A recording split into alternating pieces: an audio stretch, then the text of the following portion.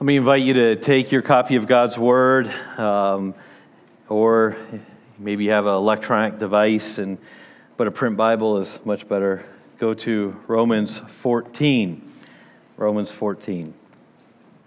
I'm going to read, this is going to be a longer text. I'm actually going to read Romans 14:1 through 15:7. Okay, so it's going to be a little bit longer of a text. Let me invite you to follow along as I read. It won't be on the screen, so follow along in your copy. Romans 14:1. As for the one who is weak in faith, welcome him, but not to quarrel over opinions. One person believes that he may eat anything, while the weak person eats only vegetables.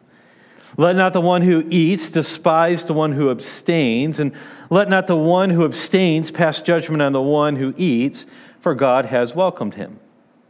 Who are you to pass judgment on the servant of another? It is before his own master that he stands or falls, and he will be upheld, for the Lord is able to make him stand. One person esteems one day as better than another, while another esteems all days alike. Each one should be fully convinced in his own mind. And the one who observes the day observes it in honor of the Lord. And the one who eats in honor of the Lord, since he gives thanks to God, while the one who abstains in honor of the Lord and gives thanks to God. For none of us lives to himself, and none of us dies to himself. If we live in the Lord. And if we die to the Lord. So then, whether we live or whether we die, we are the Lord's. For to this end Christ died and have lived again, that he might be Lord both of the dead and of the living. Why do you pass judgment on your brother? Or you, why do you despise your brother? For we will all stand before the judgment seat of God. For it is written, as I live, says the Lord, every knee shall bow to me and every tongue shall confess to God. So then each of us will give an account of himself to God. Therefore, let us not pass judgment on one another any longer, but rather decide never to put a stumbling block or hindrance in the way of a brother. I know, and I am persuaded in the Lord Jesus that nothing is unclean in itself, but it is unclean for anyone who thinks it unclean. For if your brother is grieved by what you eat, you are no longer walking in love. By what you eat, do not destroy the one for whom Christ has died. So do not let what you regard as good be spoken as evil. For the kingdom of God is not a matter of eating and drinking, but of righteousness and peace and joy in the Holy Spirit. Whoever thus serves Christ is acceptable to God and approved by men. So then, let us pursue what makes for peace and for mutual upbuilding. Do not, for the sake of food, destroy the work of God. Everything is indeed clean, but it is wrong for anyone to make another stumble by what he eats. It is good not to eat meat or drink wine or do anything that causes your brother to stumble. The faith that you have, keep between yourself and God. Blessed is the one who has no reason to pass judgment on himself for what he approves. But whoever has doubts is condemned if he eats, because the eating is not from faith. For whatever does not proceed from faith is sin. We who are strong have an obligation to bear with the failings of the weak and not to please ourselves. Let each of us please his neighbor for his good, to build him up. For Christ did not please himself, but as it is written, the reproaches of those who reproached you fell on me. For whatever was written in former days was written for our instruction, that through endurance and through the encouragement of the Scriptures, we might have hope. May the God of endurance and encouragement grant you to live in such harmony with one another, in accordance with Jesus Christ, that together you may with one voice glorify the God and the Father of our Lord Jesus Christ. Therefore, welcome one another as Christ has welcomed you for the glory of God. Let me pray. Father, I want to pause now. We've read this very packed text, and we won't be able to unpack all of it. We won't be able to talk about this in a way that, in one message that really it deserves. But I do pray that we would be able to highlight what is important and that we'd make very specific application to our lives And I pray that your Spirit would use this text to change us. And I pray that we be sensitive to your Spirit's leading. For it is in Christ's name that we do pray. Amen. Whenever I have to go to the doctor, one of the things that I cannot stand is this thing right here, the pain chart. I never know how to answer this question. Okay, I never know, like, where am I at on this, okay? I know I'm not a 0. I don't think I'm a 10, but I'm really not sure, like, how you quantify these smiley faces. This one's a little bit better, okay, all right, but it still isn't, it doesn't really help to me, you know, and here's the reason. He says, I don't want to be that guy that says, okay, you know, I think I'm an 8, maybe a 9. Okay, and then someone else comes in with half his arm missing, the dog's still attached to his left leg, you know, and he's in the middle of passing a kidney stone, and he's going, it's just a scratch, mate. You know, I don't want to be that guy. Then like, well, can I revise my 9 to a 1? You know, I don't know where I'm at. And so and then if that guy comes in, let's say I've been waiting for an hour to see a doctor because I have said injury, whatever it is, splinter, whatever it is, and this guy that I just described comes in, and then they bring him in ahead of me right away, I'm not going to get upset by that. I'm not going to say, wait a minute here, this guy can't budge in line, right? I'm not going to do that. Now, why wouldn't I do that? Because it's this idea of triage, right? It's this idea of what is most important, and we have to make decisions based on that. So when I'm trying to figure out where I'm at in the pain chart, I don't know, but I do know that if someone comes in with a more severe injury than me, then he or she must get first priority because what is called triage, right? Well, some people have coined a term, what's called theological triage. And that's really, I think, what's going on in this text here. You see, everything in the Bible is important. Don't misunderstand me. It is all important. That's the reason why it's there. This book was compiled by the Holy Spirit for us. It wasn't written necessarily to us, but it is written for us. It is important. It is all important. But it's not all equally important. Understand the nuance with that. And I can defend that because in 1 Corinthians chapter 15, when Paul starts talking about the resurrection, he says, I delivered to you of what is first importance of what I received. Okay, he says that in 1 Corinthians 15:3. So he's saying this is of first importance. And so there are things that are more important than the others. And so if we're going to use this chart here that you can see on the screen, we can say that middle is like the essential matters, okay, of the scriptures. These would be things like Jesus is God. We have to be agreed on that. If you don't agree with this, you don't understand the gospel, is what we're talking about here. If you don't agree with these type of things, then it's impossible to be a true Christ follower. The idea that Jesus resurrected from the dead, we have to be agreed on that in our church if we're going to be a Christ-following church. The incarnation, Jesus came and was born of a woman, born of a virgin, and lived a sinless life. We have to be agreed on. That is essential. There's no room for disagreement here. We have to have agreement if we're going to be followers of Christ. This is what the Bible is abundantly clear about, and this truly is what some people would be a test of orthodoxy, or a test if we're truly Christians or not. So there's this center one, essential matters. The next one is what we could call boundary matters. Now, these are things that are not necessarily a test of orthodoxy, but that there are strong enough differences where it would make it hard to be agreed upon. If we're not agreed on, it would make it hard for us to be part of the same church. And so, for instance, the idea of what type of church government. The Bible isn't explicitly clear on this. I think the Bible's clear enough, the reason why we make the decisions that we make here at our church. But I do understand that in this argument, there are other Christian people who hold to a different position than I do. Maybe a presbytery form of government. And we don't have that in our church. We don't have an assembly or a council that is above our church that we answer to in terms of authority. We are an independent church. And so there's positives to that and there's negatives to that. And some of my friends, they're more of a Presbyterian church government thing, and I understand where they're coming from. We have differences.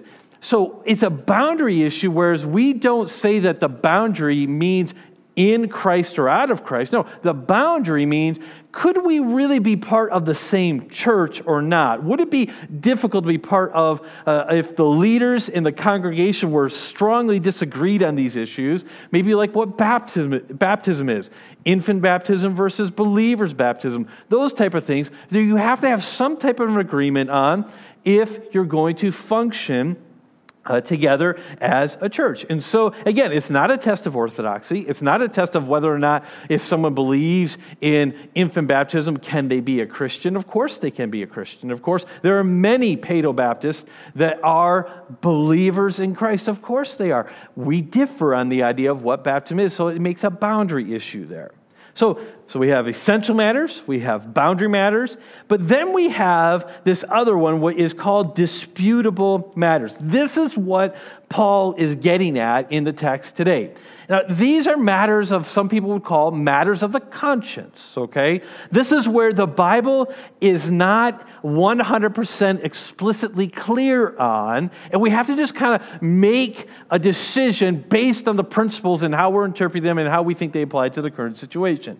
So, for instance, when I was in college, I had some friends that they worked super hard all week long, all day Saturday, to get all their homework, all their projects done, so they would not do any schoolwork on Sunday. They felt, their interpretation was, this is our day of rest. This is where God wants us to put aside everything, and so that means we cannot work on schoolwork on Sunday. Now, I didn't hold to that. I was working so hard. I was trying to get my schoolwork done, and so there was a lot of times, Sunday night, I was finishing up a paper. There were many times where as I turned a paper in on Monday morning, the ink was still drying on the paper, right? Okay? And this was before we could email papers to our professors, by the way. And so, there's a difference of opinion on that. It's a matter of a conscience, right? Fair trade coffee. The coffee you drink has to be fair trade. That is, for some Christians, they believe that's the best way for them to support justice and equality for people and not taking advantage of other people. Other people say, it's this part of a huge system. It really doesn't matter. Folgers, really doesn't matter. We're just going to go with Folgers, right? I don't drink coffee. It doesn't matter to me. This issue is moot, at my point. School choice for children. The idea of debt. Some Christians say it is sinful or we should not have debt. If for my family, it would be sinful to have debt. We are going to wait until we save enough money to buy a house in cash. Other Christians say, no, it's irresponsible debt is what the Bible is teaching. Difference of opinion. Alcohol.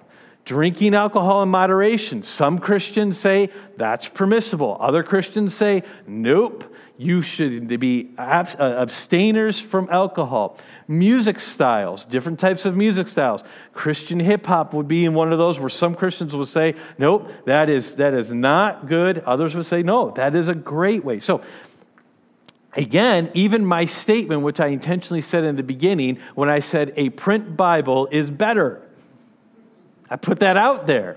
That is a disputable statement, right? Okay, now I use a print Bible primarily. I have this, I bring it to the lectern or to the podium, whatever it is, because I think it conveys a symbolic presence that we're opening the Word and we're talking out of the Word. For me, this is a very important part of what I do every week, is I open the Scriptures in the presence of my friends, in the presence of my church family, and we open the Scriptures and we look at it. I think it's important for me to be able to write notes and then I can pass it on. I've preached so many sermons at funerals where I've been able to look at the Bible of the deceased person, and I've been able to share with everyone what was most important to them. There are so many reasons why I think a print Bible is better, but it's not sinful to use an electronic version of the Scriptures. It's perfectly fine. And so when I said that in the beginning, I said that hopefully that it caused someone to go, really? That was weird that he said that. Because that's a disputable issue. That's what we're talking about. These are things that we can have difference of opinions on, but it should not cause division in the church. There's no boundaries that should be around those type of things. Let me get into the context of this text here quickly and kind of show you a little bit what's happening, and then tell you why this is different than similar passages of Scripture. Okay, so here we have that Paul is writing to the church in Rome, of course, and he can't wait to get there. And it's interesting, he sends this letter in chapter 1, but he says, I can't wait to get there to preach to you. He says, the letter is good and it's good, but I mean, I want to see you face to face, and I can't wait to get there. But he's setting all that up with what he is writing here. And so he's writing to Christians here. And we know that because it becomes very obvious throughout this text that the people he's writing, the differing opinions, they're still Christians. These are people that he says, for God has welcomed them in verse 3. We talk about how that they are doing this in honor of the Lord. We see that in verses 6 and 7, or verses 6. And then we talk about how that it talks about whom Christ has died for, who Christ has welcomed. These are all terms that we know that the groups of people that he's addressing here, they are all Christians. Now, the reason why I bring this up is because we have similar passages in other similar points in other passages of Scripture. In Galatians, for instance, Paul is talking about this idea of some of the things that people were adding to their faith, and he was saying, don't do it. It's a different gospel. So in Galatians, he says, I am so amazed that you are so quickly removed from the gospel. And he says, don't do this. He was talking to a different group of people there. He was talking to a group of people what were known as Judaizers. Now, what that meant is that these were people who said, Christ is important. It's important to follow Christ. But we have to add on the moral law on top of Christ, okay? Or Christ on top of the moral law, depending on how they looked at it. And so they're saying that it is Christ plus something. It's Christ, but you have to obey in order for God to justify you. That's what Paul was saying in Galatians. He's saying that's sin. That's wrong. That's not salvation. That's not the people that he's talking to here. He's talking to people who are believers, who are trusted in Jesus, but yet they're trying to work out the implications of what it means to be a Christ follower. So they're not looking at whether or not they eat the meat or only vegetables. They're not looking at it as the way that they get salvation, which that's the issue Paul was dealing with in Galatians. He's dealing with groups of people who are saying, we're trying to figure out the best way for us to display our salvation and to show that we are walking with God, not in terms of earning favor with God, but in terms of living out a changed life. And so these are people, they're coming to different conclusions on disputable matters, but they're both believers. It's important for us to understand that, for us to understand what this text is teaching here. They're both doing this in honor to the Lord. They're both believers. So what is he talking about here? He talks about this weak and strong. And so this idea of the weak here, he's talking about people who are still working out the ramifications of justification, the idea that they're saved. What does that mean? And how does that manifest itself in my daily life? And so he's saying that some people, that they were saying that they were so grateful for the rules that they were living under because it helped them think about God. It helped them understand that God was holy. And so they wanted to take some of that into believing and following Christ, not in the situation of trying to earn their salvation. They knew that following the dietary code did nothing to save them, but they thought it was a way to honor God. And so that's why they were doing that. Paul is saying, they're a little bit weaker in their faith because they realize that there's freedom here. And again, the weak and the strong, don't get too hung up on that because we're all on one of those sides or another depending on the issue, okay? And so this is what he's dealing with here. So it is possible then. And I remember the first time I started wrestling with this as a teenager, I had a hard time wrestling with this concept because I thought, look, sin is sin. If it's sin for me to do it, it's sin for you to do it. Sin for you to do it, it's sin for me to do it. It's pretty simple that way. But that's not what the Scriptures teach on all matters. Some matters, the essential matters, yes, that's true. Murder is wrong. It's wrong for you, it's wrong for me. Okay? Adultery is wrong. It's wrong for you, it's wrong for me. Okay? But there are some other matters where it would be sinful for me to do, but it would not be sinful for you to do. Or it would be sinful for you to do, but it wouldn't be sinful for me to do. Let me give you an illustration. I grew up in a very conservative background. Many of you know that. I went to a college that had a lot of rules. I didn't really mind that. I knew what I was signing up for. Didn't agree with all the rules, but they were the rules. And so we had rules of all sorts of things, what type of music we could listen to, what time we had to be in bed, all that type of stuff. And I remember one of the rules was that we could not go to the movie theater. Okay? That was a rule. Okay? Couldn't do it. So I remember then being a youth pastor teaching at a Christian school. But that rule was also in effect. It was in the handbook. It kind of stems from the 70s. It was kind of an idea of how we were going to manifest our lives as Christians. And so that was a big deal back then. And that just kind of carried forward. And so that was a rule. So didn't go to the movies. But I remember I hadn't really thought a lot about this. I remember that something happened. We went through a painful situation and went through a church split. And I remember thinking, all right, I'm going to go to movies. I'm free. I can do it. Now some of you are laughing because you're like, what is the big deal here, right? But this is how this works out.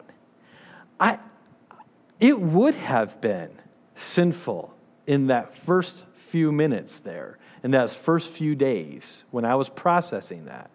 It would have been sinful for me to go to the movies. But it would have been sinful for probably you to go to the movies. Now, why is that? Because I was going out of a spirit and a heart of rebellion. I wasn't going out of freedom. I wasn't going because I'm like, look, I have freedom in Christ to do this. I can enjoy this. This is fine. It wasn't from that standpoint. It was, I will show them. I'm going to do this. Do you see the difference? So it's not so much about the action. A lot of it's the heart motivation. Again, I'm not saying the action doesn't matter. Of course, that's an essential matter. But in these disputable matters, these are things that it's this idea of working out the ramifications of our salvation, working out the ramifications of our justification. Okay? So remember this, we're talking about triage. This is the disputable category, not the essential category here.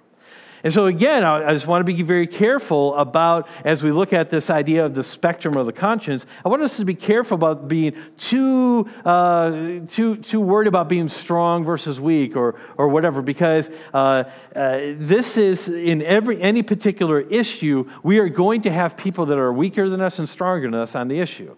And on a different issue, we're going to be either on one side or the other. It's just how we're processing this in our conscience and how we've been dealing with this as we've been growing in the Lord. And so this is an example. I got this from this book here. I'm going to recommend it at the end of the sermon. This is called Conscience by Naselli, Andrew Naselli, and J.D. Crowley. Highly, highly, highly recommend every Christian to read this book. Very helpful book. Short, 100 and maybe 50 pages-ish, somewhere around there, including the appendix. Easy to read, but very, very helpful on this subject. So I really encourage you to read Conscience by Naselli. This is where this graph comes from. He's talking about this idea of eating meat or not eating meat. This was in 1 Corinthians, even in this text here, this was an issue of the day. Should Christians eat meat or not eat meat? You'll remember back in the Old Testament in Daniel. Remember Daniel, he would not defile himself with the king's meat. And so he didn't eat. He ate only vegetables. God blessed that. These were the stories. These were the rules that these people grew up in. And so it would have been very ingrained in their conscience not to eat meat. And then we have Peter with the vision. Jesus says, rise, kill, and eat. You can eat meat now. That's awesome. But you remember how Peter responded to that. Not so, Lord. Not so, right? This was a huge battle. For us, it's not an issue. For us, we're like, what are you talking about? But for most of us, that is. But for this time, this was a major issue. But if you see the spectrum there, you see that, one person on the strongest side, he eats meat that he knows has been sacrificed to idols. This is in 1 Corinthians. So meat would have been sacrificed to idols. Of course, the idol didn't eat it. So then they would take it and put it in the marketplace and it'd be half off, right? So Christians were saying, hey, I like a good deal. I'm going to go get my meat cheap. And so we're going to go to marketplace. We're going to go get all the meat that was offered to the idols because they didn't eat it, and we're going to eat it, right? And we're going to eat it unto the Lord. And there were Christians that were just understanding that eating meat was not going to, that was offered to idols wasn't going to be a big deal at all. Other Christians, though, however, were saying, wait a minute here. That meat is defiled. That meat was offered. Now we're basically aligning ourselves with that. We need you all for $1. Is that how much that's important to you? Is money that important to you? No. We're not going to do it. You see how these matters can spiral out of control pretty quickly. So one person says, no, we're not eating meat at all. Another person says, well, as long as it's prepared correctly, I can have meat. Another person says, it's got to be sold in a marketplace, but it can't be known to be offered idols. Do you see there's a spectrum here? One of my students in India, and you remember this is a very common thing in the rest of the world today, maybe not so much in our country, but in India, they have different types of meats and things like that that are considered okay to eat, not okay to eat in particularly Hindu culture, other cultures and religions as well. One of my students who is a Christian, of course now, but I loved hearing the story of after he became a believer, and his wife became a believer first, and she was growing in the Lord. Then he became a believer, and he was very strong Hindu, and so he followed the rules to a T. In fact, when it came to if pork was made in the home, even at one time, he would not enter the home. One time he entered the home and he found out, this is a true story, he found out that at one time pork was prepared in the home, and he immediately ran out of the home and spent the next hour spitting on the ground to get any type of that out of his system, right? He was very concerned about dietary restrictions, okay? So as he becomes a believer, he starts realizing, well, maybe, I can do these things. And so he's having conversations with some of the other believers and who are further along in their Christian faith. And they're like, he says, well, I can have pork then, right? And he says, if your conscience allows you, of course you can have pork. It's okay in God's sight, but if your conscience allows you. And he says, I think I'm going to try some pork. I think I get this. So he eats some pork. He's like, ooh, this is good. This is very good. I like this. This is very good. Later on in the evening, they had different types of meat out there. They had beef. And he's like, Christians can have beef too. Well, if your conscience allows. But if not, then don't. It's okay. You don't have to. He's like, but if I'm saved and God's freed me, I can have this, right? He says, yeah, you can, but if your conscience allows. So he's, I'm going to try some beef. So he eats some beef. He says, wow, this is amazing. His wife comes up to the pastor and says, my husband is growing very fast today, very fast in the Lord, all right? And so that was the understanding of his freedom in Christ. You see, this is that spectrum of where you find yourselves at. We find ourselves in these issues all the time. I like how Tim Keller defines the weak. He says the weak are any Christians who tend to promote and regard non-essential cultural and ceremonial customs as being critical for Christian maturity and effectiveness. So he's saying the weak are more who would look at something and say, okay, in order to be a Christian, in maturity, you really should be doing this. You really have to be doing this. And again, we're talking about these, in the triage, we're talking about not the essential, we're not talking about the boundary, we're talking about these disputable matters here. So don't let strong versus weak become a source of pride, because I know where you're at right now. You're all looking at this chart and going, yeah, I'm on the strong side, okay? I know how it is, okay? That's how we're wired, right? Okay, don't let that be a source of pride, because on this issue, maybe you are strong, but on another issue, you're probably weak. And maybe there's people who are stronger than you on this spectrum. It doesn't really matter. We each have sin struggles that we need to be cautious of, and for the strong, the sin struggle is arrogance. We do not look down. That's what he's saying here in the text. He's saying, welcome him. Do not despise the one who abstains, verse 3. We're not to look down on anyone else who has, by their conscience, a stricter code that they feel they must live by. It is wrong for us to despise people like that. And so if you feel that you have freedom to drink alcohol in moderation, you say, look, I'm not getting drunk. A glass of wine once a month is no big deal. You may be right, and in your conscience, that's fine. But for the one who says, no, I personally cannot drink alcohol, it is wrong for us to look down on that person and say, get with the program. Come on. That's what Paul is getting at here. He's saying, don't do that. So the sin struggle for the strong is arrogance. The sin struggle for the weaker side is judgmental. Being judgmental. So, same scenario. The weaker brother who says, no, I cannot drink alcohol in any form because of all the terrible effects alcohol has on society and all the things. I am not going to drink that. But I can't believe that my brother so-and-so over here, that he drinks alcohol once in a while. Doesn't he love God? Doesn't he understand how terrible this is? You see, being judgmental is wrong on that side of the equation. I'm not saying that we can never talk about these issues. I'm not saying that we can't have conversations, but we can't be arrogant and we can't be judgmental about it. So let me bring this to a close here. Bring some application here from Paul's instructions here. That was a long setup to what we need to do here, and we'll go through this quickly here. Paul's instructions, do's and don'ts about disputable matters. We're going to start negative, so we end on a positive note here. So what are the don'ts? He says, don't fight each other. Verse 1 of chapter 14, he says, welcome the person, but not to quarrel over opinions. He says, don't be fighting about this stuff. Don't be someone who is constantly trying to pick fights about this and trying to argue and try to get people, no matter what side you're on, no matter if you're on the side that you have more liberty or someone who thinks that no, there's too much liberty taken there. Don't pick fights about this. These are disputable matters. Again, remember, we're not talking about the deity of Christ here. Remember, we're not talking about the things that are helpful for unity's sake to bind us together, and the idea we have to have an agreement on just structurally, on organizationally. We're talking about, as we're living the Christian life, don't fight about these things. And we're going to have so many opportunities to put this into practice as we're trying to get out of this pandemic, right?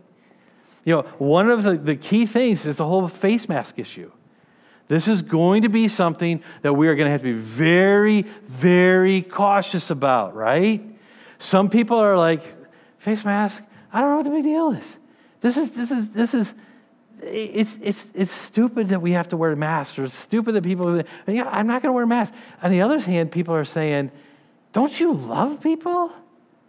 Don't you? I mean, it's not for you, it's for someone else. Can't you see that?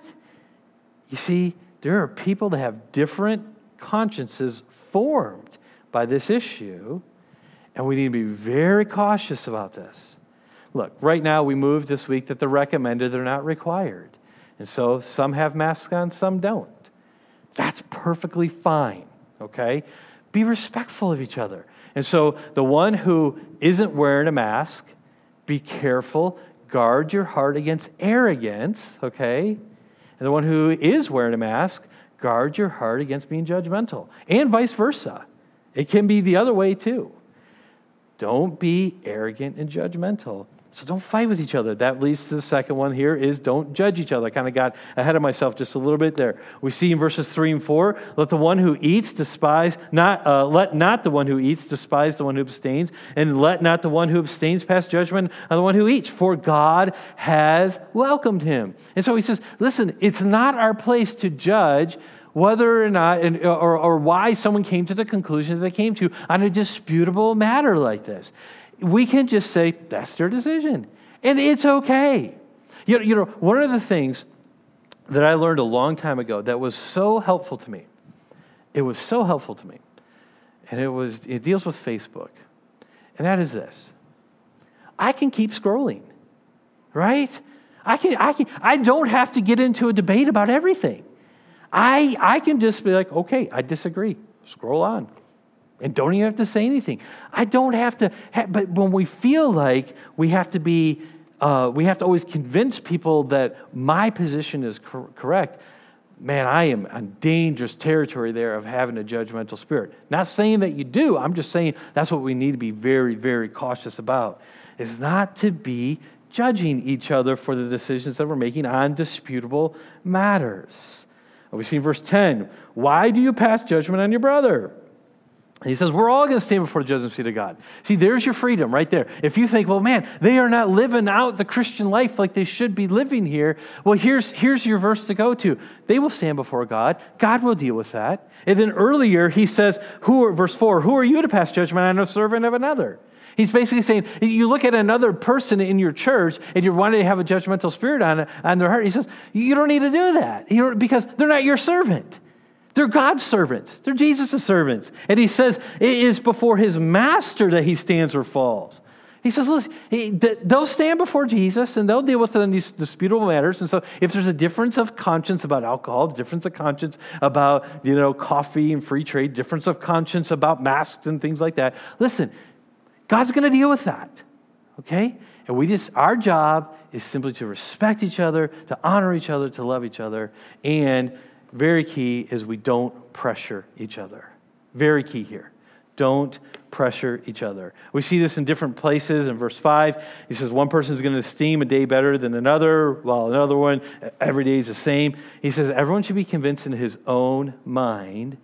And then verse 6, he talks about how that they're doing it unto the Lord. And so we need to assume that people are doing it unto the Lord. Again, I'm not saying that you never have a conversation about this. And I'm not even saying that you don't even try to convince someone.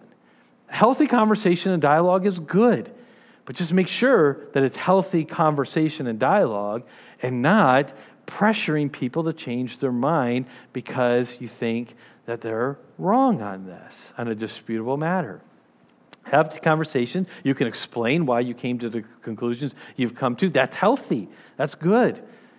But don't pressure someone to change and go against their conscience. Because the Bible says that it says, why do not for the sake of food, I'm in verse 14, destroy the work of God. He says, you don't know, you remember the path that work that God's done in your life over many, many years? That was a journey, right? That took a long time. You didn't get to your conclusions, real quickly, and you've adjusted your conclusions over time, right? Okay, that was the work of God in your life, right? Okay, don't come alongside and start pressuring people to make a decision or embrace something that their conscience isn't allowing them to right now. He says, you're going to destroy the work of God. Don't do that. You're going to interfere. God's growing this person according to their timetable and his plan, and so we can be patient. And we don't need to pressure. He says, and this is what he means in verse 22, when he says, the faith that you have, keep between yourself and God. Now, taken out of context, this is the reason why we have to read the Bible in context. Taken out of context, it seems, well, okay, I shouldn't evangelize then. I shouldn't tell people about Jesus. The faith that I have, keep it between me and God. It's a very personal thing, right? No. That's not what he's talking about here. Faith, pisteuo, is also, this word for it, is also belief. And he's saying, the belief that you hold to on this matter. Okay, the conclusions that you've come to on this matter, keep it between you and God. You don't have to evangelize the world about whether or not we can drink in moderation. You don't have to evangelize the world on all the other disputable matters. Don't pressure each other. I told you I want to finish with some positives. Do welcome each other. This is the theme of the text. I just want to point this out so it helps you as you read your Bible. It kind of shows you want to look for bookends a lot of times. You want to look for things that frame a passage. And chapter divisions don't always capture that. Chapter divisions were added much later on. If you see in verse 1 of chapter 14, there's this idea of welcome him. Chapter 15 and verse 7 is the idea of this welcome him. Often, a New Testament writer will bookend a thematic passage like that, okay? And so he's saying, this is what I want you to do. I want you to welcome him. And the reason why, in verse 3, he says, for God has welcomed him. This is the reason why we don't have to pressure people. This is the reason why we don't look down on people. This is the reason why we don't judge them. This is the reason why we're not arrogant towards them. It's because God has welcomed these people. We're not talking about unbelievers. Here we're talking about other people, people who Christ has died for. And so it's very hard for me to have an arrogant spirit towards someone else when I see them through the lens that Christ died for them. That when I see someone and says, okay, Christ loves this person. Christ is doing a work in this person's life. It's hard for me to look down on that person and start being judgmental towards them when I see them in that light. But the problem is, too many times I don't see them through that light, right? So many times I see them and I compare them, not through the lens of what Christ is doing and has done for them, but what I think that they should be doing in their own lives. And this is where he's saying, welcome people in your church. They have a difference of opinion. That's fine. It's too easy to forget that when you're part of a church, it's too easy to forget that we have been brought into a society that has been formed by grace. This is when we're part of this, the fact that you and I are in this room together and we're having this conversation over this broadcast, the fact of the matter that God brought our lives together like this is a work of grace in your life and in my life. And I need to view you through that lens, and you need to view me through that lens, and we need to view each other through that lens. And so when we have difference of opinion walking through, particularly in this time of the pandemic, of what is the best way to respond in all this, you can have your opinions. Please do, and you're going to. But let's be respectful and welcoming towards other people. And so that means when it comes to the whole mask issue type thing, we're respectful towards other people. If you see you're not wearing a mask, and you see someone else is wearing a mask, there's no judgment there. And you're respectful towards that. And if you are wearing a mask and other people are not wearing a mask, then, you don't judge them. Everyone's convinced in their own mind on these disputable matters. So we welcome them. Christ has welcomed us. That's what he ends on in verse 7. He says, not only do we need to see people through the lens of what God is doing in their lives, but we need to remember that we are people that Christ has welcomed, and therefore we need to welcome other people. You see, Christ had to welcome us. Christ had to be someone who did sacrifice for our good, and we are called to do the same thing. We also should protect each other. We see this in verse 13, and I talked a little bit about this, verses 20 to 22. I won't spend a lot of time on this. But he says, don't destroy the work of God. Don't pressure people to do that. In fact, rather, he talks about that we need to make sure that we're protecting their growth and that we are encouraging their growth. He talks about he's the God of endurance and encouragement here. That's what we need to be. That's the posture that we need to have, because that is what brings protection to our fellow brothers and sisters. I need to move on, is then we build each other up. We see this in 19, we see 14, we see this in verse 12, verse 2 of chapter 15, that we should do things to build each other up. And so when we're having a negative view of someone about disputable matters, whether it be any of the examples that we've given, we're not building them up. Now, you may argue and say, but if I want to help someone mature in their faith, then I need to have that conversation. I can't just let them do whatever they're going to do. Well, a couple of responses to that. Number one, first, you're assuming that your position is the more mature position. You need to be cautious about that, okay? You might be right, but you need to be cautious about that. You need to go back to the scriptures and see about that.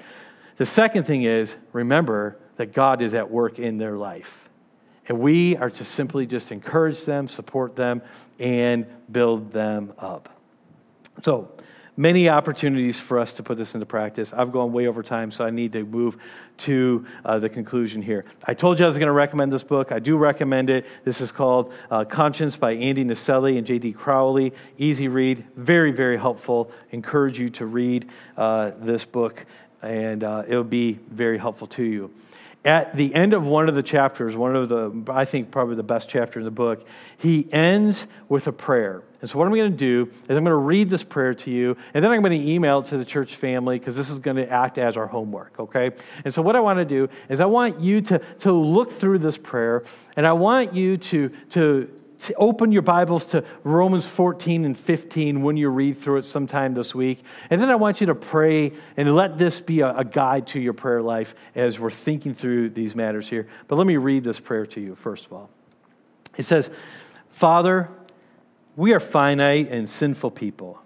And for a complex of reasons that you know far better than we do, we disagree with our fellow brothers and sisters in Christ on all sorts of disputable matters. Would you please give us grace to welcome those who disagree with us on various disputable issues? Would you please give us grace to not look down on those who are stricter than we are? Would you please give us grace to not be judgmental towards those who exercise more freedom than we do?